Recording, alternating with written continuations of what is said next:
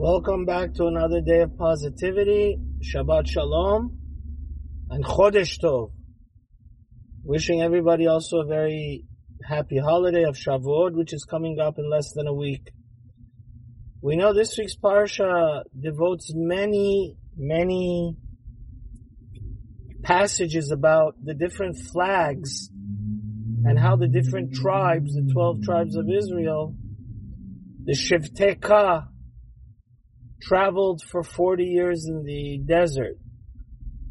Which tribes went north, which ones went east, west, south, and basically very in detail that they had to have a very specific organized fashion of traveling. And Rav Aaron Kotler says, why is the Torah, the Torah goes into extensive detail about this. What difference does it make to our life? And the great Lakewood Rosh Hashiva says something which is very important. He says the Torah is teaching us to be organized, which means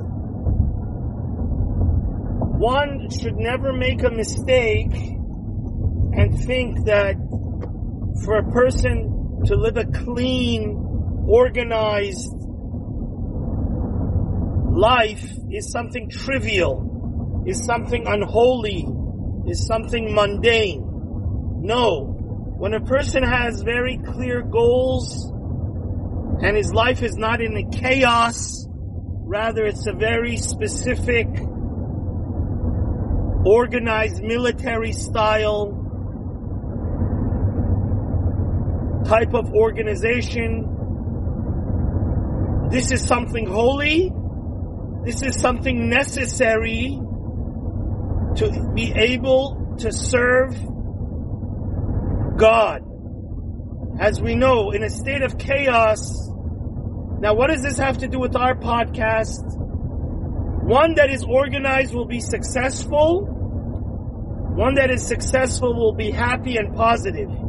If one lives a life of chaos, with no organization, with no specific daily routine, a productive life is a positive life. A positive life is a productive life. And I'll tell you a story about two of the greatest rabbis we had in the last 100 years. One of them was Rav Chaim Ozer Gruzinski, the Gadol Ador before the Second World War, and then Rav Shlomo Zalman Auerbach, which was the posek of Israel, kind of the Rav Moshe Feinstein of Israel.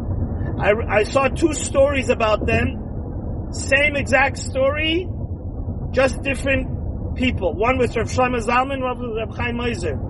People came for them for a blessing for their child, when their child was 3 years old, for him to cut the hair at the Upsharon, and they said, give us a blessing that our child should become a Talmid Chacham. They both said the same thing. They said, whether he loves Torah is up to him, but we could give you one bracha. Obviously, they lived a generation apart, but it was two prophets that said the same prophecy. They told the parents, we give you a bracha that your child should be organized. And if he's organized, he's going to be successful. So anything that has to do with this idea of being organized is holy, is desirable, is something we should think about always. Amen.